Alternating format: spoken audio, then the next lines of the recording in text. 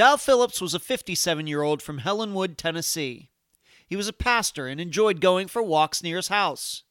On December 5th, 2012, he was at home when his wife and her mother went to run some errands. 90 minutes later, his wife came home, but Dal was gone. He was never seen again. I'm Ed Densel, and this is Unfound.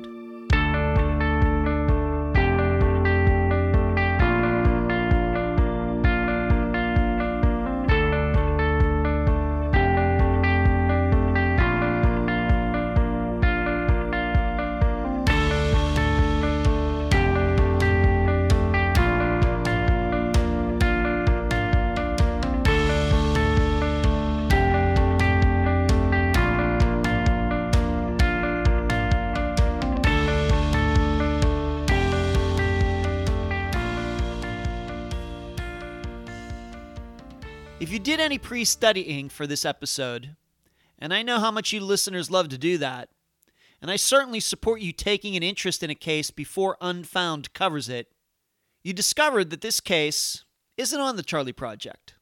It's not in the NamUs database. There aren't many news articles, and there were only 2 pictures of Dal that I could find. In fact, this has to be one of the least known disappearances Unfound has ever covered. And you know how much I enjoy bringing these kinds of cases to you, because these victims need to be featured as much as all the others. Because Dal Phillips was a good guy, living his life the right way, caring for those people around him, and doing so while fighting through problems of his own. And that's what's most important. But from a quote-unquote compelling case point of view, this disappearance has those elements as well. A shady uncle, mysterious text messages, an unreliable witness, and an unidentified van. Everything that I hope moves this case from the unknown and into the known. And now a summary of the case. Dal lived with his wife Missy and their daughter in Helenwood, Tennessee. He was the pastor of a small local church, but had passed many of the duties on to the assistant pastor in recent years. Back in 2007, Dowd lost his regular job unexpectedly and had to go on disability due to a breakdown he had as a result. But he continued to be a faithful husband, great father, and caring leader for the church. Dowd loved to take walks, and his wife thought December 5th, 2012 would be no different than any other day.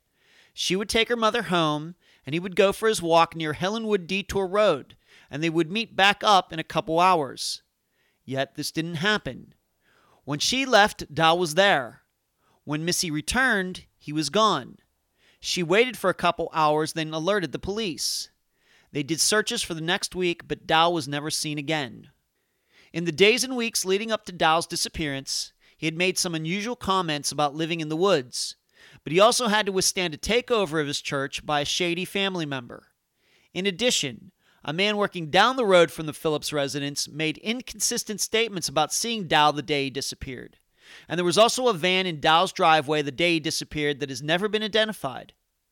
Dal's family is not sure what happened, but they are almost 100% certain that he is not in the area surrounding their home and that he wouldn't have walked away from his wife and daughter. The case remains unsolved. The interview for this episode is with Dal's wife, Missy Phillips. Unfound news. Yesterday, I attended Florida's Missing Children's Day. A very emotional time. One of the most emotional experiences I've had in many years. Many police officers and private citizens were given awards for their bravery and work keeping children safe during 2017. Then 12 victims were recognized and their families honored. All of the cases are still unsolved. Peggy and Patty McDaniel, a case we covered on Unfound, were among those children remembered. I got to meet their mother Joyce for the first time. She is even more wonderful in person than she is on the phone. One of the other victims recognized was Trenton Duckett. If that name doesn't ring a bell, his mother Melinda appeared on Nancy Grace over 10 years ago, with Nancy hounding her relentlessly. The next day, Melinda allegedly committed suicide. Nancy was successfully sued a few years later. Trenton's father, Josh, was at the ceremony yesterday. Next, as I mentioned on the Facebook Live show last week, the December 6th show, I've been approached by a TV executive about producing a fictional police procedural. Yes, something like Law and Order or NYPD Blue, in contrast to a nonfiction program like Disappeared. Most times these things don't get out of the talking stage. Show business is very difficult. But I'm hopeful, and I would love the chance to show investigations of missing persons cases in the proper light. Finally, last week there was some digging going on near where Teresa Butler disappeared back in 2006. At this point, I've gotten no word if anything has been found. Also, former guest Robin Wells Burton has been in Los Angeles this week going on a tip that someone found her mother. I will keep you apprised of what's going on there, but I will not reveal anything unless it's already in the public domain. Where you can find Unfound. Unfound is on Facebook, Instagram, Twitter, YouTube, iTunes, Podomatic, Stitcher, TuneIn Radio, Podbean, and Overcast. Unfound is now also on Spotify. Really excited about that. You can email the program, unfoundpodcast@gmail.com. The website, unfoundpodcast.com. Please check out the secret Stephen Kocher episode. And now, if you click on the merchandise button on the website, it will show you the links to both the books on Amazon and the playing cards at makeplayingcards.com. Please check those out. Unfound is also on Patreon. You can start contributing to Unfound for as low as $2 a month. Unfound also has a PayPal account. And please mention Unfound on all the true crime Facebook pages and other websites and forums. Thank you. So happy to have on this episode of Unfound the wife of Dal Phillips, Missy Phillips. Missy, welcome to Unfound. Thank you. Tell the listeners a little bit about your husband, Dal. Maybe we should start out with this. How did you two meet? Met at a friend's house.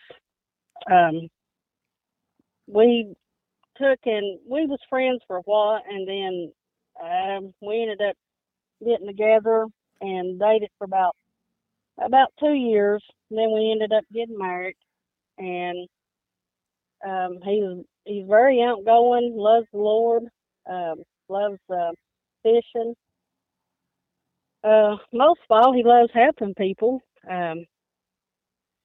Just, as long as it's something right, he don't care, he won't do nothing that's in the wrong. Yeah. And that was what attracted to him, just him being a really good guy, just being a solid guy. Well, yeah, I guess we had a lot in common because, I went to church, he went to church, he helped people, and then I would help people, and stuff like that. So, Mm-hmm. And what year did you get? Of course, I'm an outdoors person, so that attracted us too. So. Yeah, you had a lot in common. Yeah. What year did you two get married? To be honest with you, I can't remember. Okay. Okay. It was 2005 or not 4 maybe. I think I'm not for sure. Okay. So you were married about 7 to 8 years at the time that he disappeared in 2012. About 7 or 8 years. Now he had been married before, because I know he has a couple sons to another woman. He had been married before? Yes. Okay. And if I may ask, had you been married before or not? No.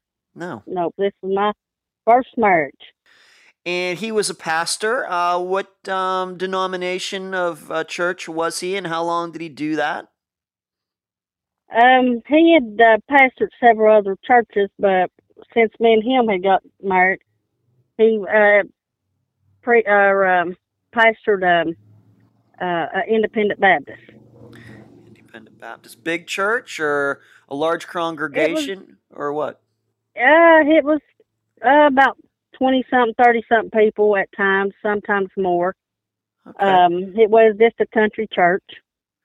All right. And you said he did he have, is that all that he did? I'm sorry, I'm not familiar with this, but was this pastor his only job, or did he have another job, or how does that work? I have to admit, I'm not sure.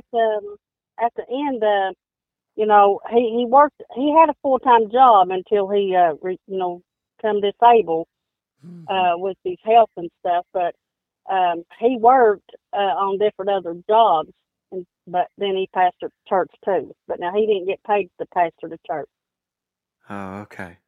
I have to admit to the listeners and to you, I was raised Roman Catholic, so priests, that's all they do. So I'm not sure how it Right. works in other denominations of Christianity or any other religions. Okay, so you were married for about 7, 8 years. He was a good guy, but and you two have a daughter together, and we don't have to mention her name, but you two do have a child together, one Yes, daughter. one. Okay. Hmm. But you did say that he had some. You said he became disabled. But what happened in 2007? You had said something about how he had lost his job. What had happened there? How do you remember that? Well, he was working for a company taking care of special need people, and they gave him an order to do. And when he came back that evening, they had suspended him because they said he done something he shouldn't have done. But come find out, he was in the right and they was wrong. So he ended up stay suspended for I don't know how many days.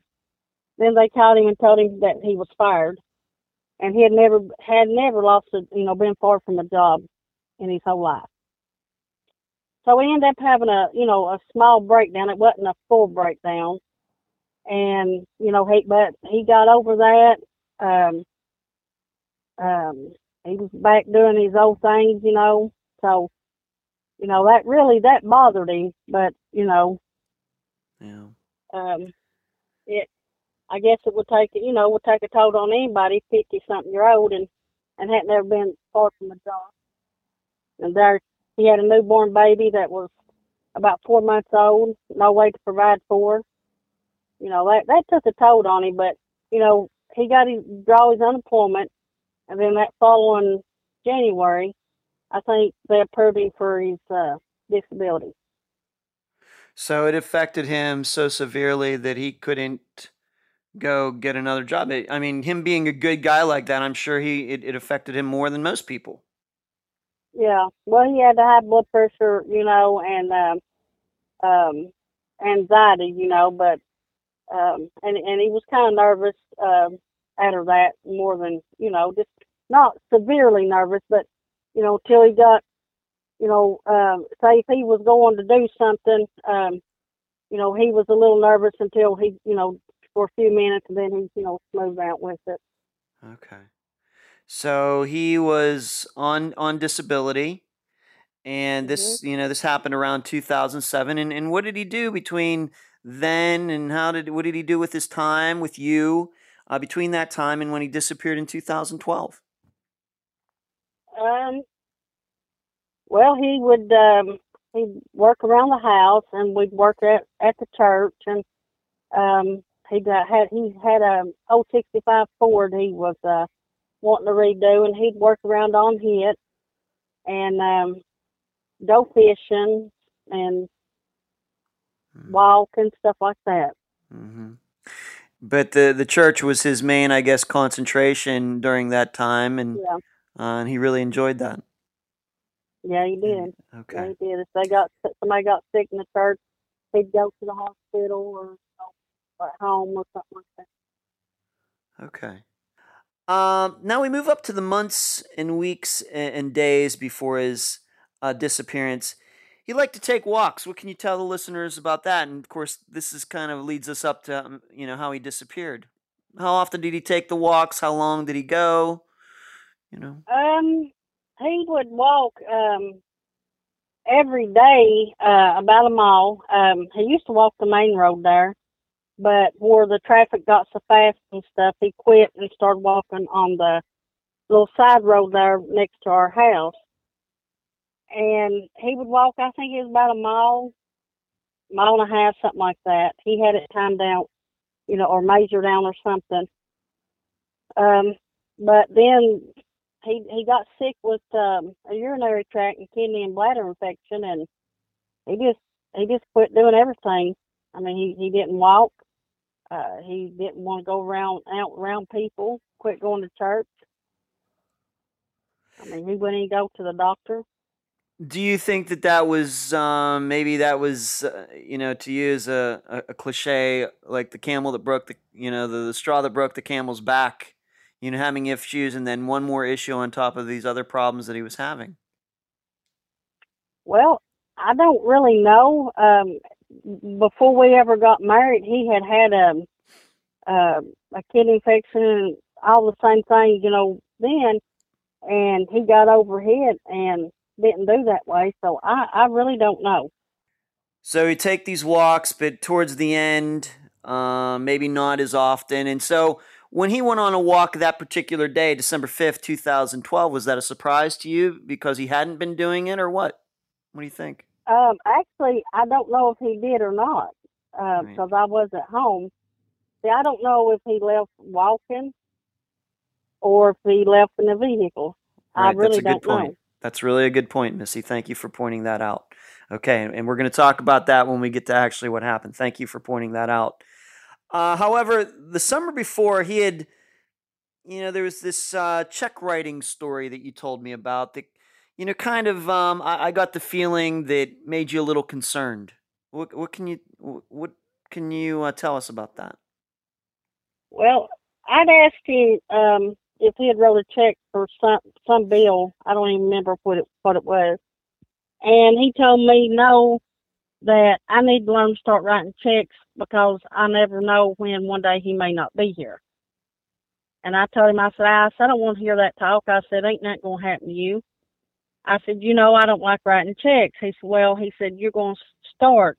He said, and you need to learn. So, that I didn't think nothing about it until, he came up missing.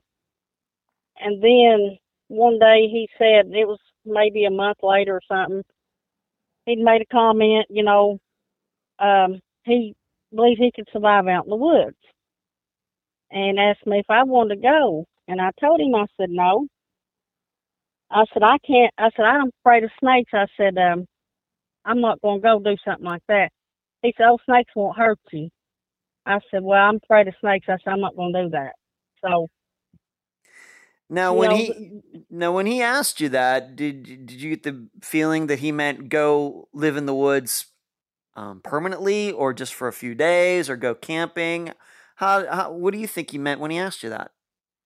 well, honestly, I really don't know because I didn't think much of it at the time. I, Uh, maybe thought, maybe for a few days or a couple of weeks or something like that. But no, I don't like snakes that good. and he probably knew that. He'd been So married to you for a while. He probably knew you didn't like snakes. yeah, yeah, he knew I was afraid of him, and um, I don't know, he didn't see, sometimes Dal didn't see no wrong. You know what I'm saying when it come to going outdoors like that and in the venture and stuff, and sometimes he, he wouldn't see the bad in the people because he was trying to look and see the good in them.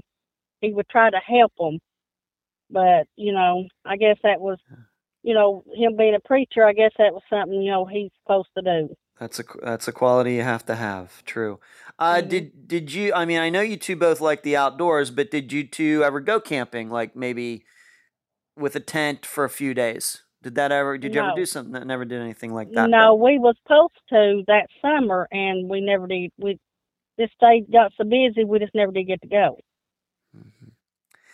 And regarding this check writing story, I think all married couples have that conversation. What happens to me? What happens to you? Hmm. Would you portray it as something like that, or did you think that there was something more to it than that? Well, at the time, I never really thought nothing about it. I thought maybe talking about passing away or something like that. Because he was a few years older than me. So that's kind of what I was looking at. Not that he just gonna come up missing. You know. Right. Other than those couple things, though, did he seem like the man that you married? Any just friendly guy? Just those couple, I guess, unique circumstances. That was it. I mean, that was the only thing that he ever Mhm. said, out of the way that, after he come up missing and I started thinking about things that draw my attention. Hey, he said this, he said that. Was that a hint? You know, Yeah, I don't it's know. weird how that can change, isn't it? Like you have that Mhm. conversation back in the summer of 2012. Maybe it's a little odd, but you kind of just let it go. Maybe you even forget it a couple days later. But then come December, Right. you remember 6 months ago. Oh, okay, yeah, maybe I look at Mhm. that a little bit different way. Oh yeah. So he was having some health issues. Maybe it said a couple things to you, maybe that were a little strange. At this time, did he have any male friends maybe come over to the house? Did he go out with any of them? What was going on in that maybe in the months before he disappeared? The only one that he really socialized with and done anything with was our assistant pastor, and he was a older like man in his 70s. They would go fishing and um, do funerals together and stuff like that. Mhm. Did he have any friends maybe called him on the phone or anything Um, like that? well, he had a. They would be people call him up and talk to him, if they needed prayer or something like that, that knew him. Would call and tell him what was going on and have him to pray over the phone with them. Mm. But far as having any like major friends that he done anything with, this assistant pastor was it. And did he text a lot or was it just phone calls? No, he was texting, but I don't know who he was texting. He would always delete them, but like if I text him or he texts me, he would leave them on his phone. But anything else, he would delete. And I'd ask him who it was, and he never would, give me an answer. So I What really what do don't you what know. do you, what do you, if I may ask, what do you think about that? Uh it sounds a little suspicious. Yeah. Well, I mean, I really don't. I don't Mhm. know if it was, another woman he was, slipping around talking to, or um, I don't know. Right. And we just should say for the record, this disappearance, it's coming up on the 5-year anniversary, unfortunately. But since he has Yeah. disappeared, nothing like that has come out. You have not discovered that Dow was cheating on you or anything like that. We just need to Mm-mm. put that you've No. not nothing like that. We just need to put that on Right. the record. He is Right. okay, very good. Yeah. Um what happened that day that he disappeared? You saw him. You were actually one of the last people to see him that day. What were you doing that day and what happened? I had went and got my mom to take her to get some groceries and pay a few bills, because she don't drive, and my dad had passed away. So I'd take her and do things that she needs done. So I had used all the dog food the evening before, and I called and told him when I got done, with mom, that I'd get us a sandwich and we'd come home and eat with him and feed the dog before I left taking her home. And he said something out of the way that day. He's like, "Well, you done fed the dog."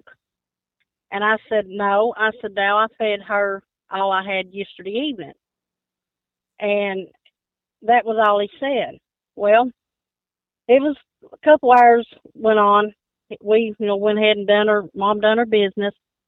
We stopped and got us a sandwich and we went by, and he was saying that he was having trouble swallowing.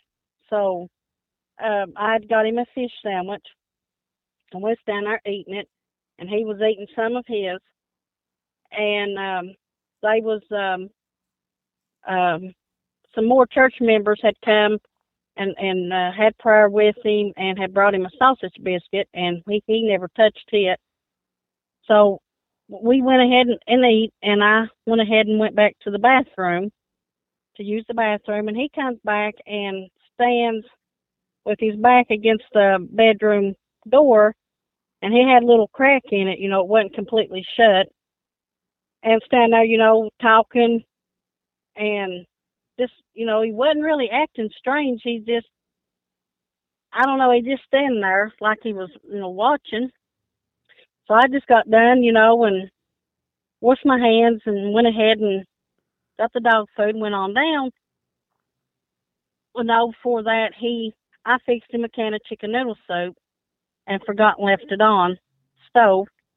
And so I went on down to feed the dog. And so,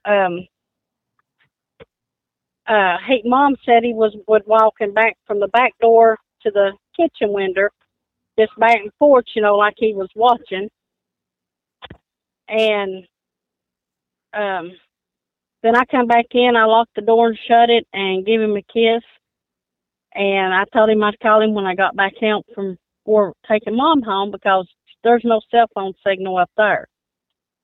So I give him a hug and a kiss, and when we left, I stopped over there before you go up into where she lives and got gas. And I happened to think the doctor office was supposed to call me, but I wouldn't have no signal. So I called him. It was like 15 to 1, and told him if they called to tell him what, was going on, and therefore if they switched it, then he could let me know. Mm-hmm. So he said, okay. And when I hung up, I took her home, carried in her stuff, kissed her and hugged her, and locked the door and left. Come back out, it was around 2 o'clock or a little before. I called. Nothing. So I thought, well, if he was having trouble swallowing, maybe he got choked or something, or passed down or something, and I didn't want to go in and find him by myself. So I called a brother of mine, and we went down. Well, the front door was locked, but the back door was shut, but it was unlocked. He was nowhere to be found. We went plumb down that road behind my house, hollering, looking for footprints. There was no signs of the nurse sandwich paper. I guess he took it with him. His keys was left, his cell phone. He didn't take no medicine. He wore upper plates. He didn't take them. His Bible that his mom got him that he taught the world of. No clothes, no nothing that I know of that I could find missing. But he took his wallet? He had his wallet was the only thing that I knew he had took. That's the only thing that you could actually prove of his possessions that he took. Right. Right. And you said that he had this fish sandwich that you had gotten him, and then this sausage biscuit. You couldn't find either of those in the house anywhere, the wrappers or the food themselves, leading you to believe that he might have taken that with him wherever he went. Mhm. Yep. Okay. Yep. I mean, we looked all in the house and the trash outside, everywhere, even down that road when we was walking down there looking for him, and we never found no signs of him nowhere. Okay. Let me ask you a couple questions more about that day, and then we'll get into what you did and what the police did and searches and things. You had said about him standing in your house next to your bedroom door. It seemed a little suspicious to you for some reason? It did afterwards, because, at the time, like I said, I didn't think nothing about it. Mm-hmm. But after he came up missing, I thought, well, was there somebody, in there that he was trying to protect me and my mom from?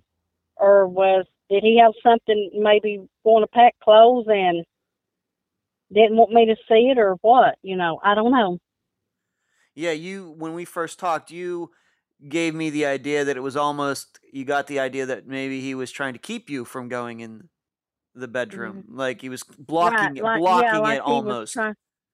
Yeah, like he was, he had his back turned to it, facing, the kitchen down the hallways, and it was like, I'm standing here, so if I got up, I couldn't go in there. So I really don't know what he was doing it for, and he may not been nothing in there. He may just been doing that. I don't know. I don't know. Yeah, He had never done everything. it before. Mhm. That was a unique way from him to act. Yeah. Unusual. And then the talk of what your mother said about him pacing back and forth between the kitchen and I guess the back door where he would have been able to see you feeding the dogs, I guess, in your back door, or in Hmm. the backyard somewhere. Um, did your mother think that was suspicious? When did you find out that he had been pacing like that? Did she tell you that Well, right away, or did she tell you that after he yeah, disappeared? she told me that after we had gotten a vehicle and started leaving.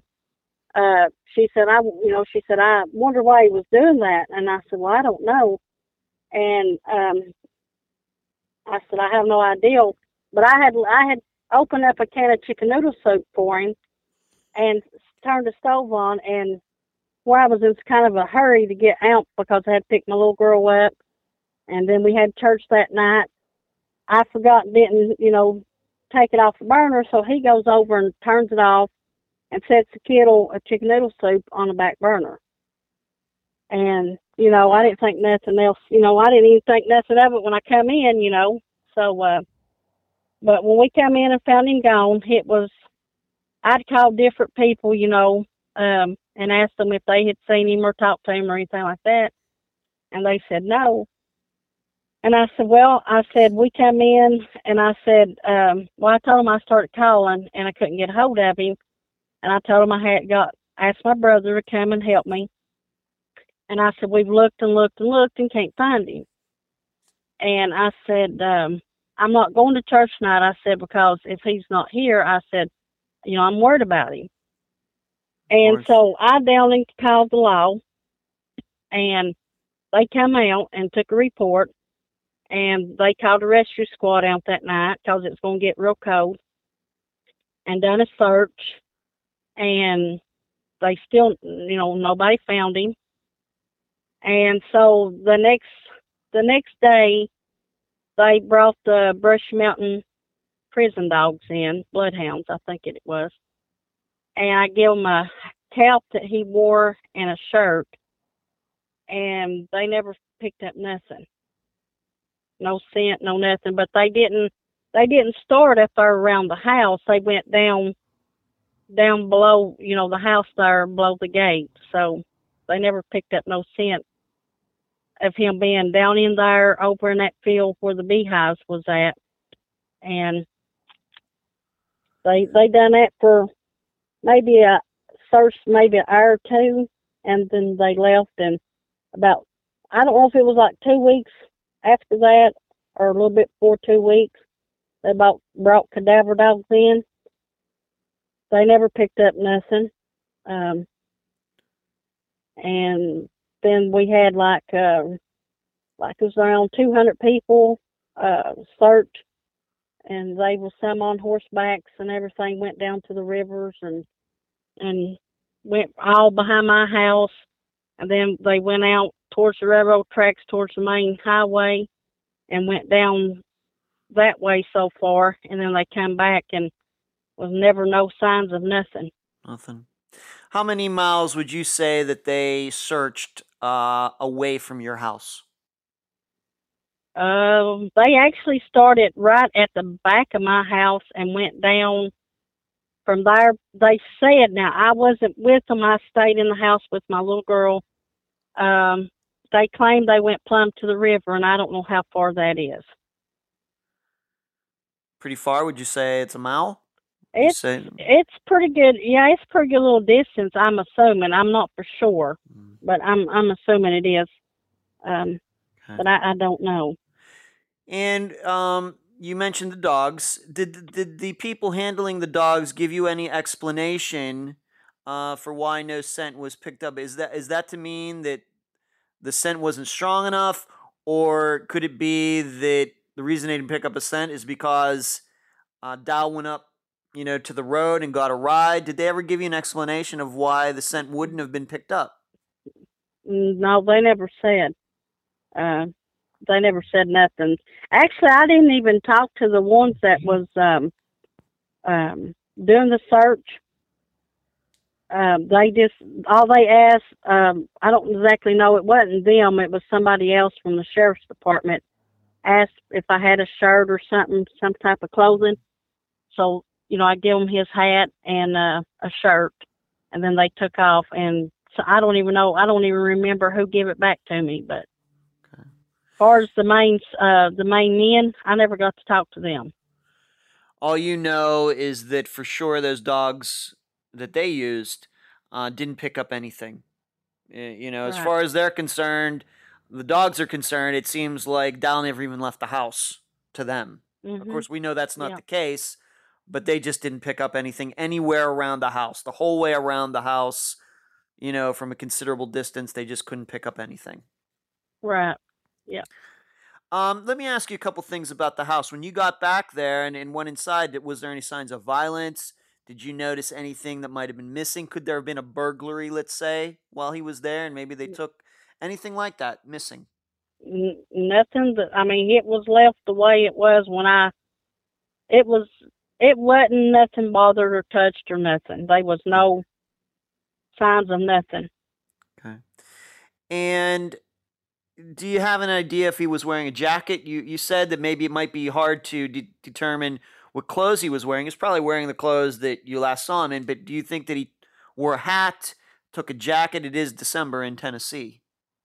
Any idea? I don't. The hat he wore was a camouflage hat, and that's the one I let them use. But most times if he went out and it was real cold, he put a boggin on and he had earmuffs. But I don't know if he had them or not. I can't remember. Can't remember. Do you I think don't he know wore if a I ever. jacket? Do you think he wore a jacket? I think he had a jacket. I think that one jacket was gone. I think. I I think he had two similar like, and I think one was gone. Hmm. So, for all intents and purposes, as far as the dogs and the police could determine, there's just right at that point, no answers. No answers. Mhm. Just it's like he was in the house 1 second and then completely gone. Dogs can't pick up anything. Yeah. Um, Now the listeners should know that before I talked to Missy, I had an opportunity to talk to her brother, whose name is Kenny, and he was the one that then gave me Missy's phone number, and that's how we ended up talking and how she ended up on this episode. Um, Kenny said that he had a dog or dogs that were bloodhounds of some type. That he said that they did pick up a scent. Do you know anything about that? Did Kenny ever told you about that? Were you aware of that? Because that's what he told me. Right. I don't. I seem like I remember him bringing one of his dogs down there, but to be honest with you, the state of mind I was in at that time, in Mm, shock, I really can't remember. okay. Okay, I understand that. And don't feel bad about it if you don't specifically remember. Totally understandable. The reason I ask that is because we're going to talk about a guy now. His name is Steve Garrett, and his name came up. He is a guy who works near there who said that he allegedly saw Dal that day. What did Steve Garrett say? He said that he seen him. I think it was around 1 o'clock over in a field behind my neighbor's house, next to some beehives.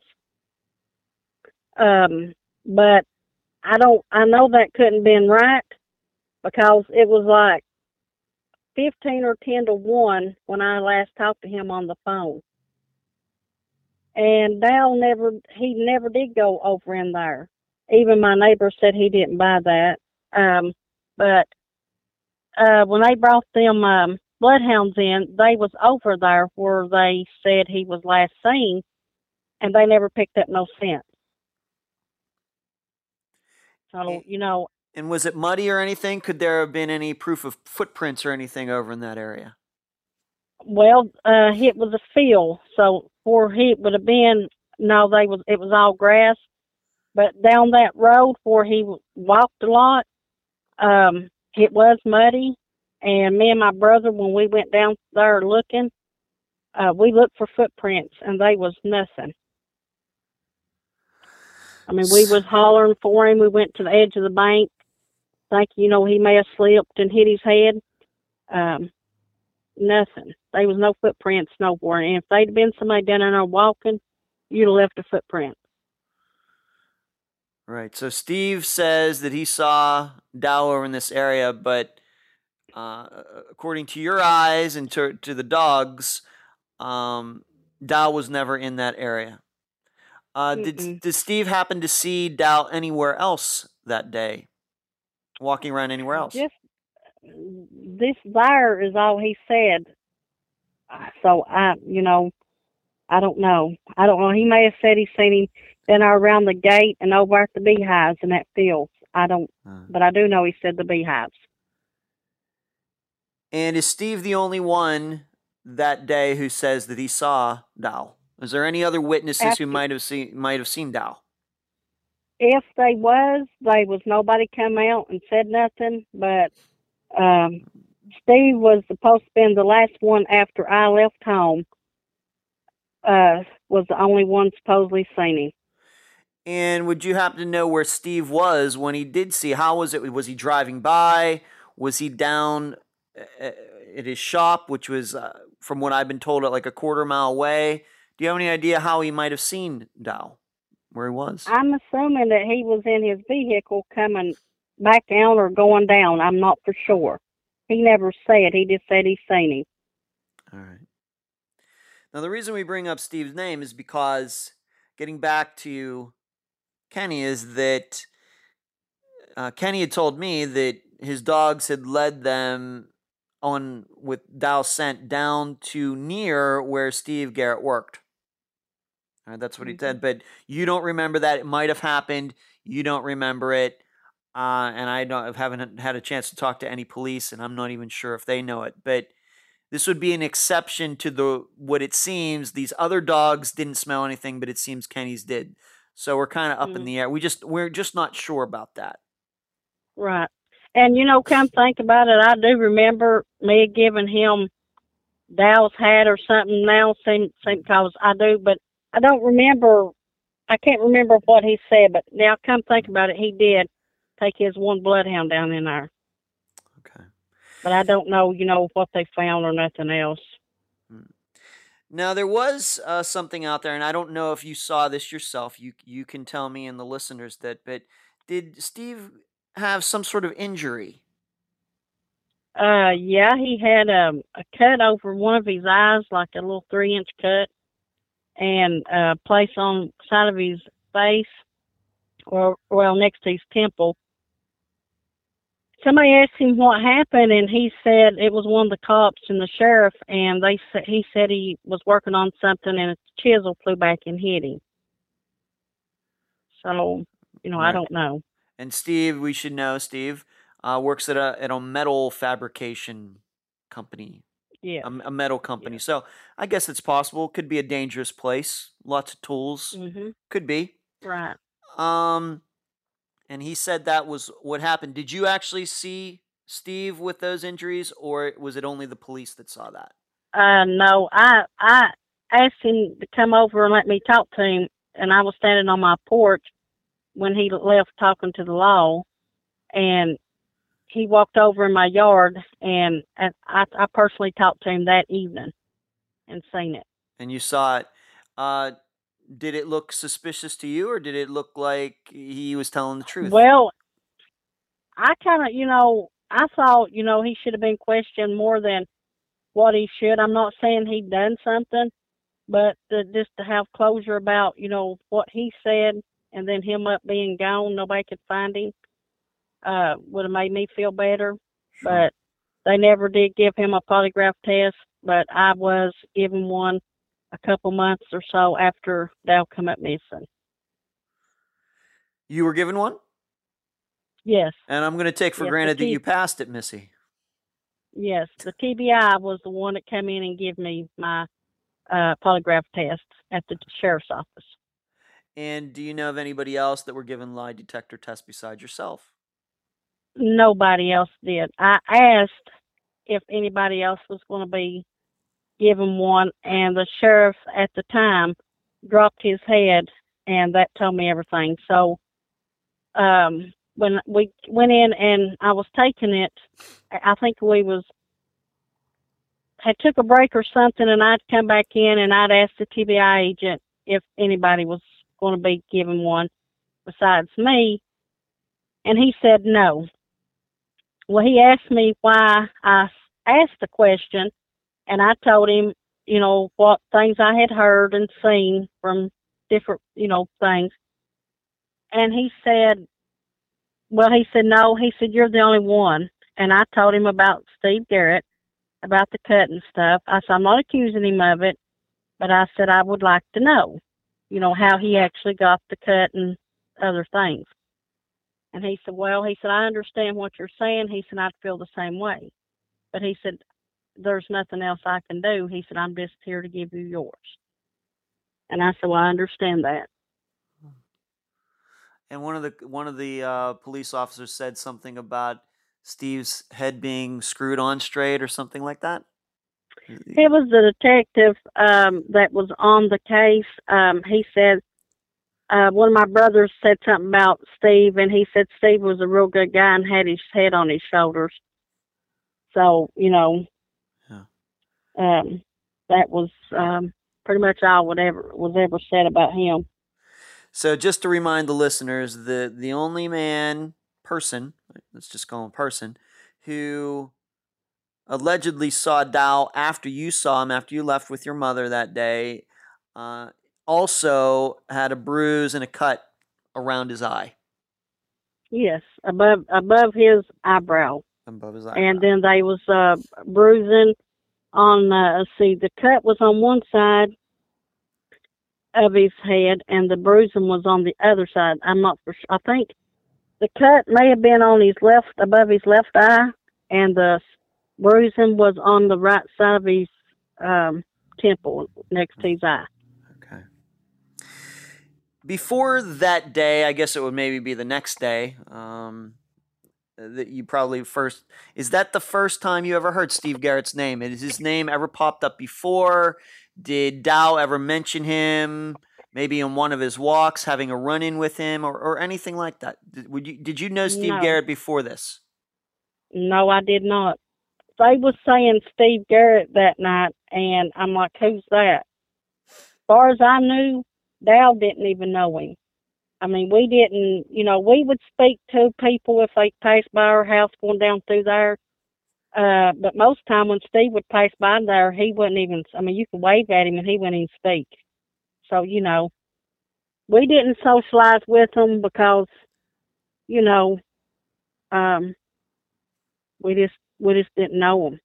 Did he worked in the area? Did he live in the area? Did he live close to you or up the road? I don't know where he lives.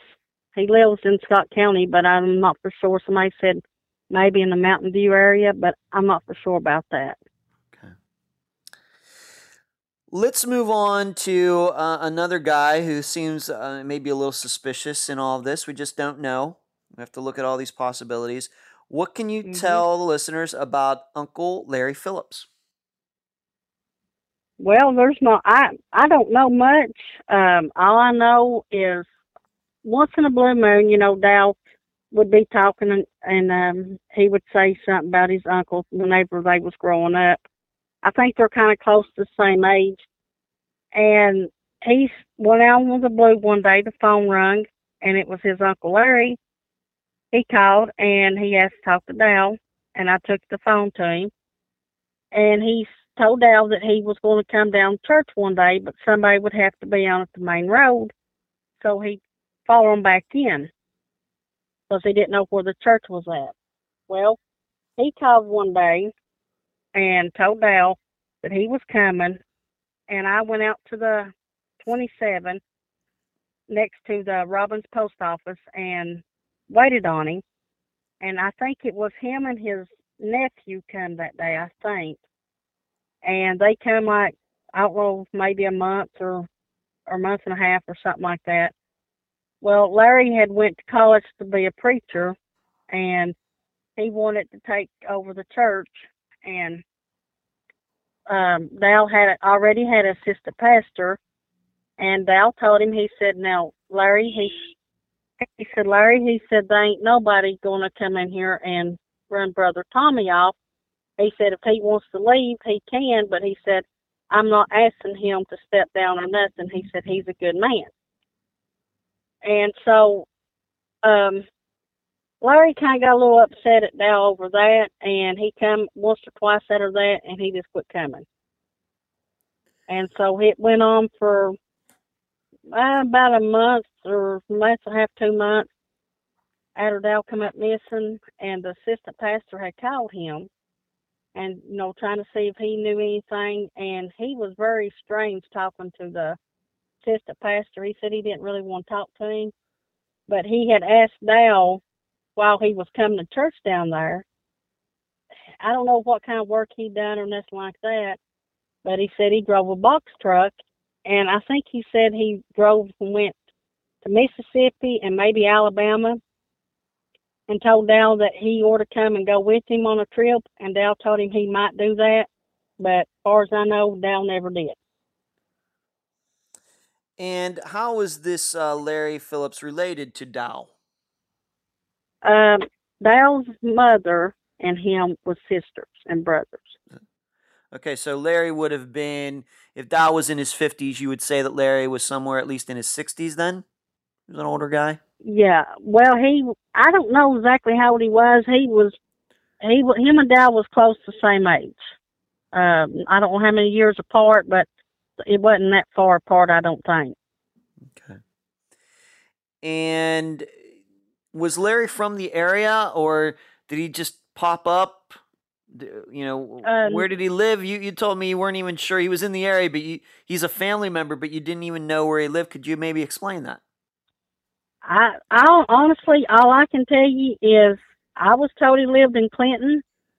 Then I was told he lived in Lake City. So I'll be honest with you, I don't know where the man lived. Me and a few of the church members was trying to figure out actually where he lived to go see if maybe he had to come and got Dal and took him over there. But we never could find out the right location, so we never did get to go. And the morning he come up missing, I had neighbors to see him. They said it was a maroon or a red-looking minivan, an older model, was sitting cross-side in my driveway, and they said around 8 or 8:30 that morning. But they said they never seen nobody. They thought it was some of the family, so they just, went on about their business. But they never seen Dal or nobody like that. And did Larry drive? Do you know if Larry drove or owned a vehicle like that? Well, to be honest with you, I'm wanting to think he might have drove one to church, but one time, but I'm not for sure, because sometimes they come in a little red Jeep, like a Jeep Liberty or something like that, which I think was his nephew's. And then I think his sister that would come with him, I think they drove her car, and I think it was a white-looking car. So I'll be honest with you, I'm not for sure exactly, because it seemed like every time they come, it was something different. And that's kind of one of the reasons why we was wanting to kind of see if we could figure out where he lived, to see what kind of vehicles he drove. And we just never could figure out where he lived at. Even up to this day, I still don't know where he lived. You still know he's the uncle of your husband, and he may live in the area, he may not live in the area, he may live in Ohio, he could live in Kentucky. You just don't know. He just happened to pop up once in a while out of nowhere. Mm-hmm. Yeah. And since I'm not for sure. He's from that area over in there somewhere, but I don't know if he still lives around here or if he's moved off from here now. I don't know. Let me ask you this. Since Dal disappeared in December of 2012, did this uncle, once again, it's Dal's mother's brother, did he ever offer condolences? Did he ever come to do help in any of the searches? Anything? No. None of his family, cousins, uncles, or nothing like that come. one of his sons and his half sister from Indiana come in. I think it was might have been in January. I think now it could have been towards the end of December. I'm not for sure. And come, and one of the guys from church took him everywhere we had pretty much searched at, and but see, he lives up there in Indiana, and the job he's got, he can't just up and leave who's this? anytime he wants. And who's this? And who's this? Brad. Oh, Brad, yeah. Dow's oldest. Yeah, Dow's oldest son. Oldest right. son. We're going to get And to him then in a it was- second. Yeah, Dow's. It was him and his Dow's half sister come in. But just to be clear again, this uncle who came down there, wanted to take over the church, said he wanted to take Dow on a trip, in his truck, a box truck, down to Mississippi or whatever. After Dow disappeared, he personally never came down, took part in a search, never called you, anything. Mm-mm. No, some of the family, some of his nephews or something like that, said some pretty harsh things towards some people on the internet about me. I never got on there and said nothing because I was advised with the detective that was over the case not to go on there and say or do nothing. It kind of bothered me because I was wanting to defend myself, but I had the polygraph test, to prove that me or none of my family or friends or anybody acquainted with us done nothing to Dow. Seriously, anybody wanted to. Seriously, did they really think that you did something to Dow? Really? Well, apparently they did. I mean, some of the remarks, they had said, and he had a nephew, Chucky, had actually put something on Facebook, and I even called the detective, and I think it was like making threats or something like that. And I asked him, I said, there's no way that you can go about getting in contact with him and advising him that he needs to quit saying and doing what he's doing?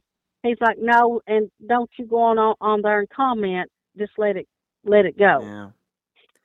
Yeah. So I never went on there and commented, but I sure wanted to. I bet you did.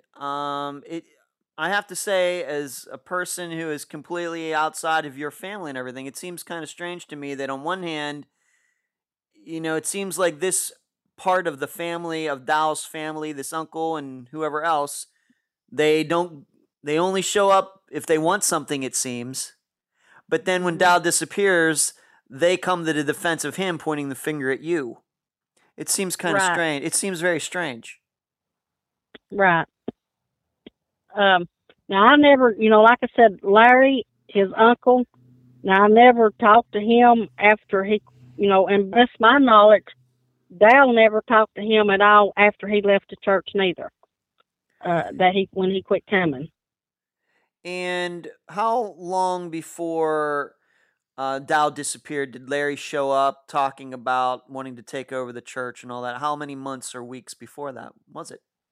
It was that summer. I don't know if it was July, August, or September. I'm not for sure. Just a few months before Dow come up missing in January or December. And after that, after he left, let's say it was September, you never heard from him again, or Dow, allegedly. No. Best of my knowledge, when he left church that one night, the last time he was there, Dow, and I know myself, never talked to him at all. But now the assistant pastor called him, it was in January or February, a few months after Dow come up missing, and was trying to, question him about things, if he talked to him and had heard anything from him. And he didn't want to talk to the assistant pastor at all. He acted very strange.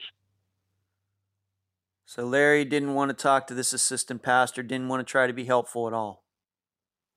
Nope, that's right. Okay. So, the assistant pastor always kind of thought something on the uncle, but like he said, he's like me. He didn't, not accusing nobody of nothing, but, the way he come down to church and wanted to do things his way, and Dal just stepped up and told him, no, we're not going to do it like this. and he kind of got a little mad at Dal. So, well, that's the way we took it. He got aggravated or mad or upset, because Dal wouldn't let him just come in and take over. And then he just up and quit, and that was the end of him. Maybe we should hit on this just for a second. Being that Dal did leave his phone behind, did the police check his phone? Any suspicious phone calls, anything like that before he disappeared? Actually, the detective took his phone, and actually, they still got it if they've not done away with it. But you don't know what the results were, if they checked any of the phone numbers or anything like that. Did you? They actually checked it, and some of the texts and numbers and stuff like that, they wrote them down and came and talked to me and asked me this and that and who it was, and I tell them.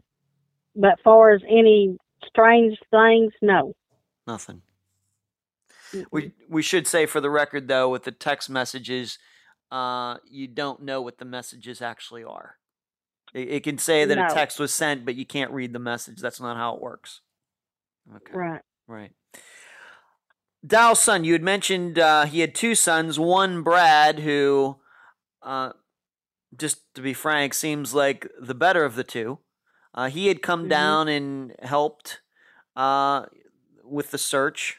You said eventually came down to your area, but Dal had another son who maybe wasn't as quite a good guy. Maybe this could have something to do with Dal's disappearance. What can you tell, just using his first name, what the situation was with Dal's other son? Well, he and he wouldn't talk to Dal for years. And we actually went to Indiana one time. It was a few months after Madison was born. Well, it might have been that couple of years after she was born, give or take. And Dal him and Dal kind of got back talking terms, and that made Dal feel good. But he was on drugs and stuff like that, and that bothered Dal. And one day out of the blue, he up and calls Dal and told Dal that he had got his life straightened out and that he was going to church and Lord had taught him to preach. And that just tickled Dal to death. And then he talked to her, about a week or something like that, or a couple of weeks or something. And he started asking Dal for money. And Dal told him, I told Dal, I said, Dal, listen, I said, you better watch. I said, because he may be telling you that because he knows how much you want him in church and living for the Lord. And so he said, he told Waylon, he said, I don't have the money to do it. Well, he told him he needed tars, and I think Dal one time sent him a little money for some tars, and best of my knowledge, he never sent him none after that. But I think Waylon is still into his old doings. I don't know exactly what always on or nothing like that. To your knowledge, did Waylon ever make any trips down? When was the last time he came down to your house to see his brother, or see his father, I should say? Actually, he never come down here at all that I know of. Never. We went and seen him, and then Dal talked to him a few times on the telephone. That's it. So all the time that you and Dal were married, you don't remember Waylon ever coming down? No, he never did. Okay. Do you have any idea of when the last time Dal spoke to this son before he disappeared? Any ideas? The best of my knowledge, just a few months. Maybe a month or month and a half or two before he disappeared, the best of my knowledge. And would you say that Dal communicated with his other son, Brad, a lot more? Yes. Okay. Yes. Okay. So he had these two sons. Did Dal have any other kids besides the two sons from his previous marriage? No. Just the two boys and then my daughter. Your daughter, yes. Who you still care for.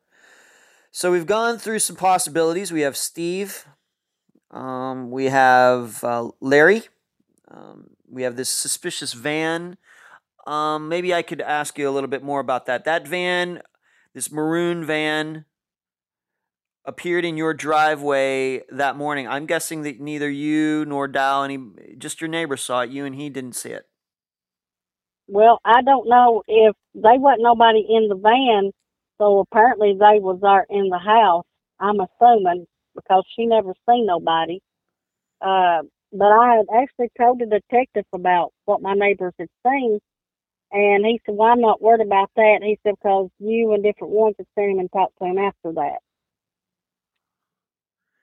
And So if this they, this maroon van of that morning was sitting, parked in your driveway, or did the neighbors say how long it sat there? I mean, how long is how far, how long is your driveway? Would you have been able to see this van from your house if it was parked there?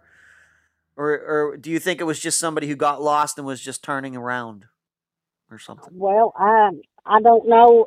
That's possible. But she said it was right up in our driveway. So if somebody would have been turning, they wouldn't have been pulled up like she said they was. That far. And she really don't know how long they sat there. So she come in and stayed. She said about at least 30 minutes or 20 minutes and eat a breakfast, and then she left, and it was still sitting there. And where were you that morning? If this van is in your driveway, where were you that morning that you didn't see it? I had took Madison to school and was on my way to get my mom, take her out and get her groceries and pay a few bills. And so when you got back, the van is gone. And when you got home, Dal never said anything about a van being in your driveway. No, and see, at the time, I didn't know that there was a van there. Of course. Because I hadn't talked to my neighbor. Of course. And just to go over this again, when did you find out about this van in the driveway? It was the next day or a couple of days after he came up missing that I had talked to my neighbor. And she is very, very sure that it was the exact same day that Dal disappeared. Very, very. Yeah. Yeah. Okay. Well, that it is interesting then. Since then, any leads at all in the last 5 years? Of course, I know that Tennessee has a lot of hunters. Anybody find any clothing? You said about these wrappers. Anything in that area anybody has discovered in the last 5 years? Nothing. Ain't nobody come out and they've not felt nothing, or if they have, it's not been told to me. And the police, when was the last time you talked to them? And since December of 2012, have they ever expressed to you what they think happened? Just a theory? The detective, I asked him what he thought may have happened, and all he would ever say was that he just took off walking and fell up dead with a heart attack. I said, well, if that's the case, where's his body? Somebody would have found him, surely, with all them people that was searching that day. Yeah, and we have to... The search happened, I see he came up missing the 5th of December, and it was like January, February, whenever they done that last big search. So in that length of time, they surely would have found something. Right, and they looked in all different directions from your house. Even though you have, I've done a Google street search, so I've been up kind of up and down those roads, and I've been by where Steve Garrett worked, and just using Google Street View. It's some there's some hills there, some mountains, a lot of trees, some woods, some forest, and all of those areas were searched within a reasonable length. Like a mile from your house, or yes, and whenever they actually done the search, there was no leaves on the trees. So if he'd have been in the woods somewhere, unless he was covered up with leaves, should have been easy to spot. If we've had dark colored clothes on or light colored or anything. When I left home, he had a light color, like a tan color pair of pants, and I'm not for sure. I can't remember what color T-shirt he had on, but he had a tan color pair of pants. So that. What kind of shape was Dow in? Physical shape. If he started walking through the woods and started up one of those mountains, how far do you think he's going to get before he has to take a break? Was he? He was in pretty good shape as far as that. He liked exercise and walking. That he loved that. I don't know. He could have probably walked a pretty good ways before he stopped. But now, my understanding, when you get down there past behind our house, go down in our pretty good ways. I'm not sure even how far it is the river's at, and hit down that cold of the year. Unless he had a boat, there ain't no way he'd have swum across it. Is it possible? How deep is it? I really don't know. They go kayaking down in there, so I'm not for sure exactly where they put in at. But we went down there one time and went fishing, which it had rained, and the river was up a little bit. And I think somebody said it was pretty deep. I don't know. So maybe he went down there, but we're just not sure. No signs that he went down there, and it is maybe unusual because you said that he probably took this food with him. Why would he take this food with him if he was going to go down and jump in the river? That's hard, maybe a little hard to understand. Right. Looking back at it now, do you think that Dow was depressed? Do you think that he, even though I know he's a pastor and in Christianity, suicide is not, I guess, quote unquote, accepted? Is there the possibility? Do you entertain the possibility they might have been depressed to the point of wanting to hurt himself? Well, I don't know. He was very against somebody harming themselves. He was very against that. He didn't believe in that at all. Far as acting depressed, he really didn't act depressed. To extent that would be noticeable, really. I mean, he didn't want to get out amongst people, because he didn't like if he wasn't cleaned up. He didn't. He was always like that. He didn't want people to see him if he wasn't shaved or had on, if he had on work clothes. He wouldn't even go out to the store for me unless he put on good clothes and cleaned up. He liked to look good. Because him saying. Yeah, because where he was a pastor, he thought people would downgrade him. And I said, well, there ain't nobody going to think nothing about that, Dal. And I said, working around the house. But he would not. He was always worried and concerned about what people would think of him if he, looked like a bum. Right. Once again, going back to that kind of good guy image that we started out with. He was a clean-cut, good guy. Yeah. But you did say that maybe you didn't want to go to the doctor. I'm sure a lot of people don't like going to the doctor, but you'd said that he was having these infections but didn't want to go to the doctor about it. Did he explain why he didn't want to go? No, he just said that he just didn't want to go, that we didn't understand. But as long as it had been, the infection should have been cleared up. Yeah, this was not stuff. This was not cancer or anything. This was just something that could be fixed with antibiotics. Right. And he had took antibiotic, but he did have I guess it's like anxiety, like getting nervous about different things. And he was on a mild nerve pill, but he hadn't been on them maybe a couple years. And I was actually the one told him to go and talk to his doctor about putting him on a mild nerve pill. He didn't even want to take them because he was afraid that people would look down on him being a pastor, having to take a mild nerve pill. I said, Dal, you're not the only one have to take something like that. Plus, how would they know? He doesn't have to tell them. Well, true. That's what I told him. But he is always worried about because he was a preacher, what somebody would, how they would look at him and think of him. He always wanted people to see the good and not see him, hey, he takes pills, for this and that. But I mean, it was just I mean, it wasn't no very strong one. It wasn't a strong nerve pill or nothing. What was it? If you can, well, when you say nerve pill, what do you mean? Is that like Xanax or something like that? I'm sorry, I'm not familiar with a lot of this medication. I Do you know what it was? I don't think it was Xanax. I'm not for sure what the name of it was.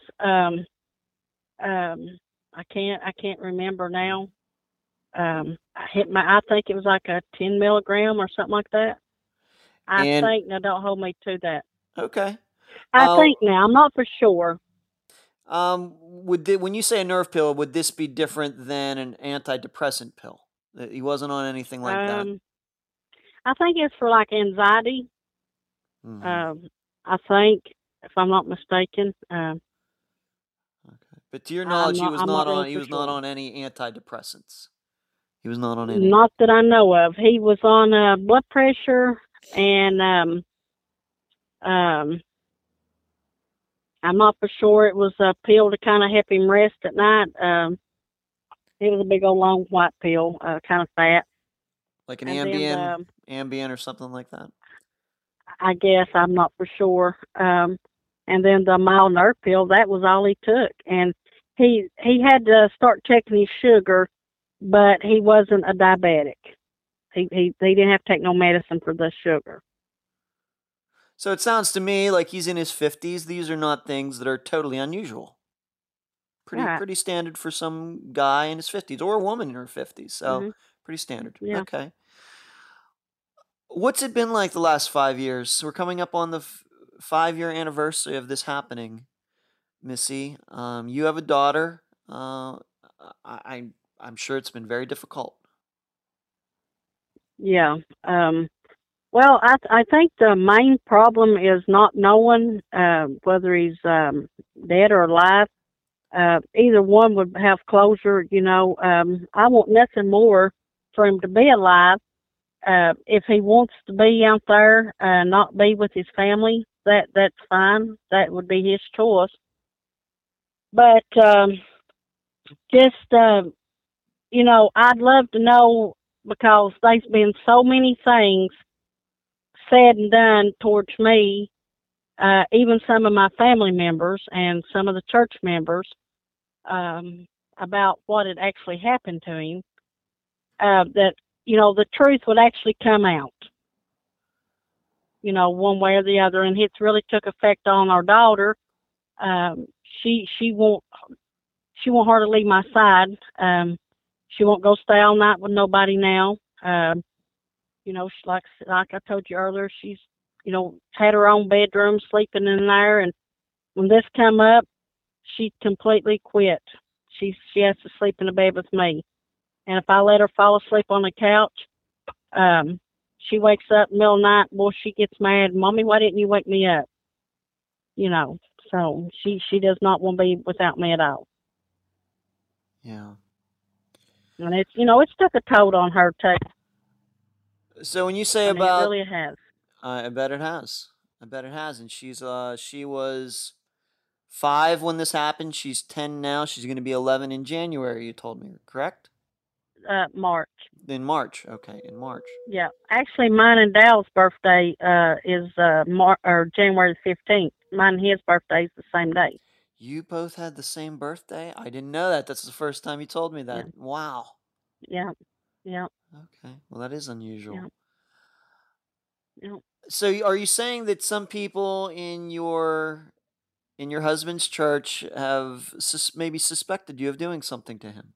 Is that what you mean when you? Well, it's not.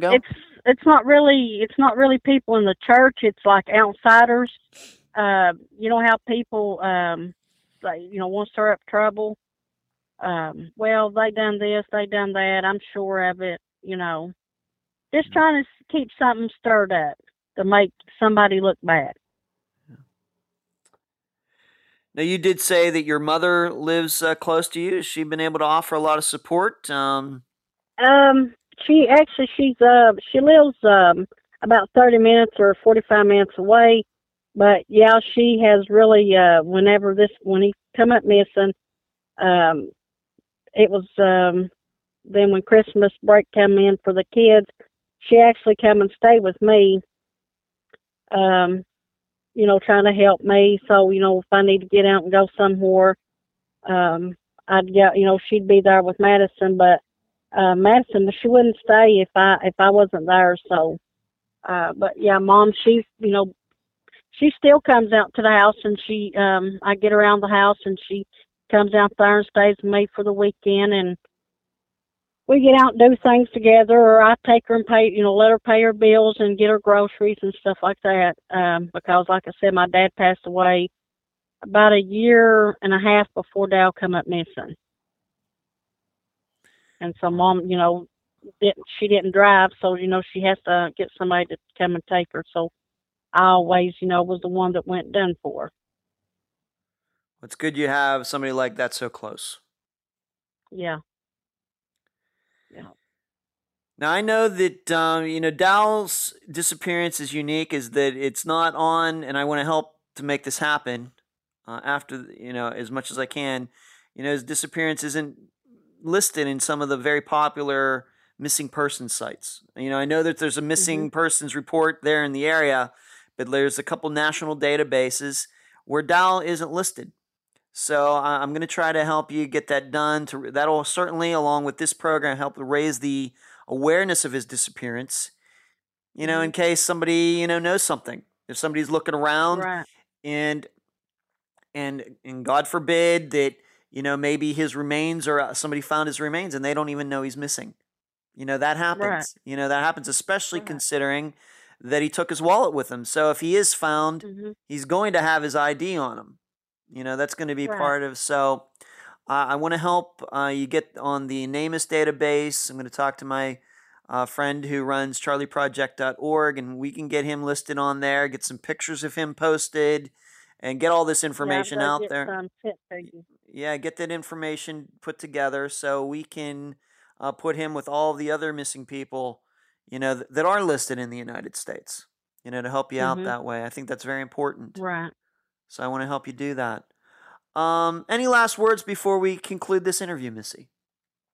I just want to thank you for everything that you're, doing, and hopefully something good comes out of it. I share those same desires, and I appreciate the kind words. Thank you, Missy. And I hope we can get some answers. I hope we surely can get some answers very soon. Yeah. Very soon. Yeah, me too. And I appreciate you joining me on this episode of Unfound. I thank you. You're welcome, Missy. And that was my interview with Missy Phillips, wife of Dal Phillips. I thank her for being on the program, and I thank her brother Kenny for arranging the interview. I've said many times on Unfound, I don't know why some cases are widely known to the public and others are unknown. It certainly can't be because these unknown cases aren't mysterious and their victims aren't interesting and good people. Because Dal and his disappearance check all the boxes, just like Maura Murray's or the Springfield Threes. Yet his family and their pain have carried on in obscurity until now. As for Dal's disappearance, I don't know what to think. He did seem to be acting strangely before he disappeared. Could it have been he was experiencing some paranoia? Standing in front of that bedroom door, for example. But Steve Garrett had some cuts on his face the day Dal disappeared. Was it a coincidence? I'm not sure we'll ever know. Was the maroon van someone who was praying with Dal that morning? Or was it something else? And why has that person never come forward? Uncle Larry and Dal's one son, the missing sandwiches. Lots of facts to ponder and discuss. And I'm certainly happy that all of you can do that now that you know about Dal Phillips. Maybe we can find some answers for Missy and her family together. With that, I'll leave the rest of the theorizing up to you. And that's the program. If you found it informative, please go to the app that you use to listen to Unfound and give this program a 5-star review. I thank you for listening. I'm Ed Dentzel, and you've been listening to unfound.